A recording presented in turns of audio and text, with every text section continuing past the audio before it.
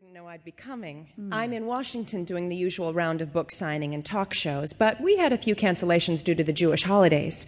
I can't wait to get back on the air and talk about meeting you. Please, say that I'm not so nice. Say that I have bite. I'll say that the future Surgeon General is one of the truly empowered, self-actualized real women.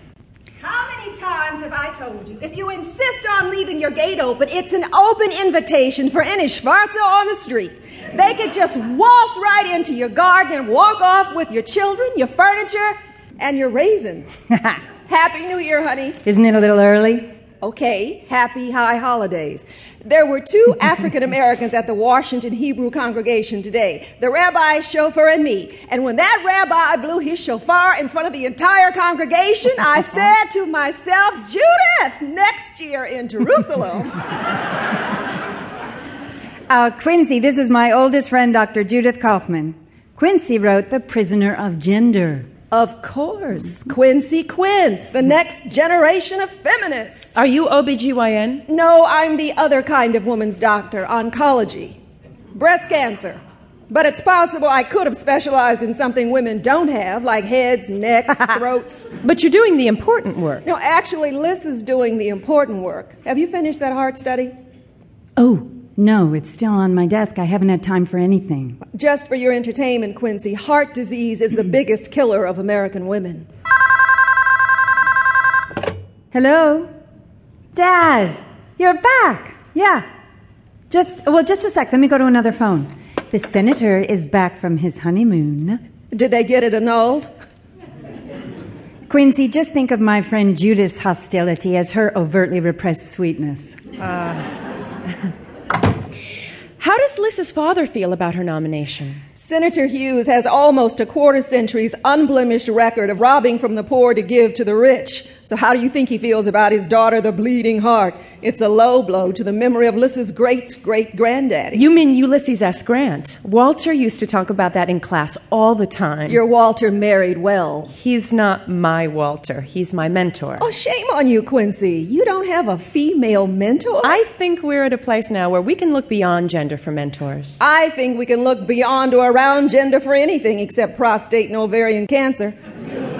Does your Quincy mean there's a president lurking in your bloodline also? Our real name is Quintopoulos. We're Greek. My father changed it to Quince when he noticed the jelly at a breakfast function.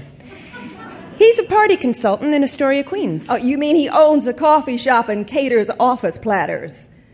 And your father? My book after the next one will be about fathers and daughters. My father was a French teacher at Boys High, Brooklyn. Boys were pulling knives on each other in homeroom, and my dad taught them to say, pardonnez-moi. They shipped me off to Miss Porter's boarding school. That's where I met Lissa. Your mother didn't mind? My mother believed only art and education made life tolerable. She was a Baptist piano teacher from Tuscaloosa, Alabama. Her family never forgave her for moving north with a Freedom Rider Jew. So you're not technically Jewish because your mother isn't? Oh, I am technically. I was bat mitzvahed at Garfield Temple, Garfield Place, Brooklyn, New York. Today, I am a woman. I thank God every day I was born half a man. I learned from my mother that a woman's life can have no boundaries. Do you mind if I lie down? Should I get Lissa? Are you not feeling well? Quincy, time will teach you that a woman's life is all about boundaries. Would you mind passing me that pillow? Organized religion always gives me a migraine. I see life completely differently than you do. Diversity is the succor of the 90s.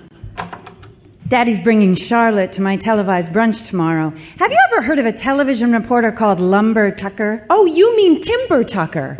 He's on that news magazine Time Zone. He did a great piece on the women of Sarajevo. He's a hero of the Gulf War. Well, apparently the president's press secretary has convinced Timber and Time Zone to do a puff piece on me. This is going to make really boring television. Judith, if I have to explain to Timber Tucker over pancakes that gun control is really a healthcare issue, it's worth it to me.